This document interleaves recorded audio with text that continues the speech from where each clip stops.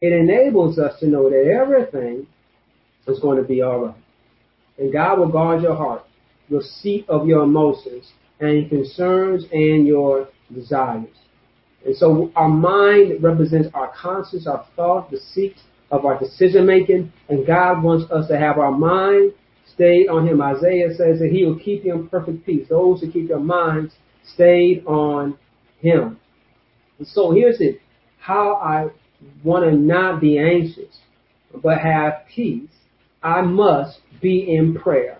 I must learn to rejoice in God and let Him be my strength. I must learn to walk and let others see me to be considered, to be fair, to be kind, to be just to everyone that I meet. And I must learn not to be anxious, but be in prayer. So as soon as I start worrying, as soon as I start stressing, that's when I need to let go and let God and trust Him. He said, Lord, I'm stressing out about my job, but God, I'm trusting You to provide for me. Lord, I'm stressing out about my children, but Lord, You said You'll never leave us nor forsake us. And so when you're allowing God to move in you and use you, it's going to enable you to release and let go and be still and know that He is God.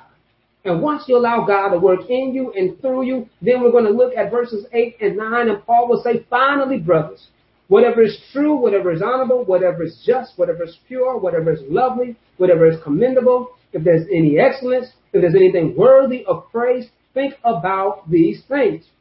What you have learned and received and heard and seen in me, practice these things, and the God of peace will be with you. And so when we're practicing these principles, not only a God of peace is with us and will guard our hearts and our mind, but we have the great fellowship of Him being with us. And so that's how, through the Spirit, we want to focus on things that are godly things that bring honor to our God. So I want to encourage you to be prayerful, not anxious. Trust in God. It is a habit. It is a strength of exercise that we got to practice to make ourselves strong. And so I encourage you, the more you do it, the stronger you're going to do it.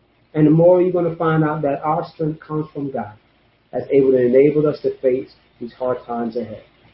Thank you for joining us. May God bless you and continue to keep you. And remember, Jesus loves you, and so do I. And let us have a moment of prayer.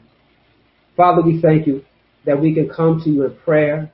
We can let our anxiety, our stressors, and lay them down at Your feet and not allow them to overwhelm us, but know that You are over us, that You cover us, You protect us. So, Father, bless us right now to trust You. Deliver us from our stressors and our anxieties, and may we find our peace in You, because You are our strength. You are our peace. You are our God. In Jesus' great name, Lord, we pray. Amen. Thank you for joining us. Please like, email, comment, and let us know how we can continue to minister to you. And if you enjoy this message, be free to share this with someone else as well too. Thank you. God bless you. And until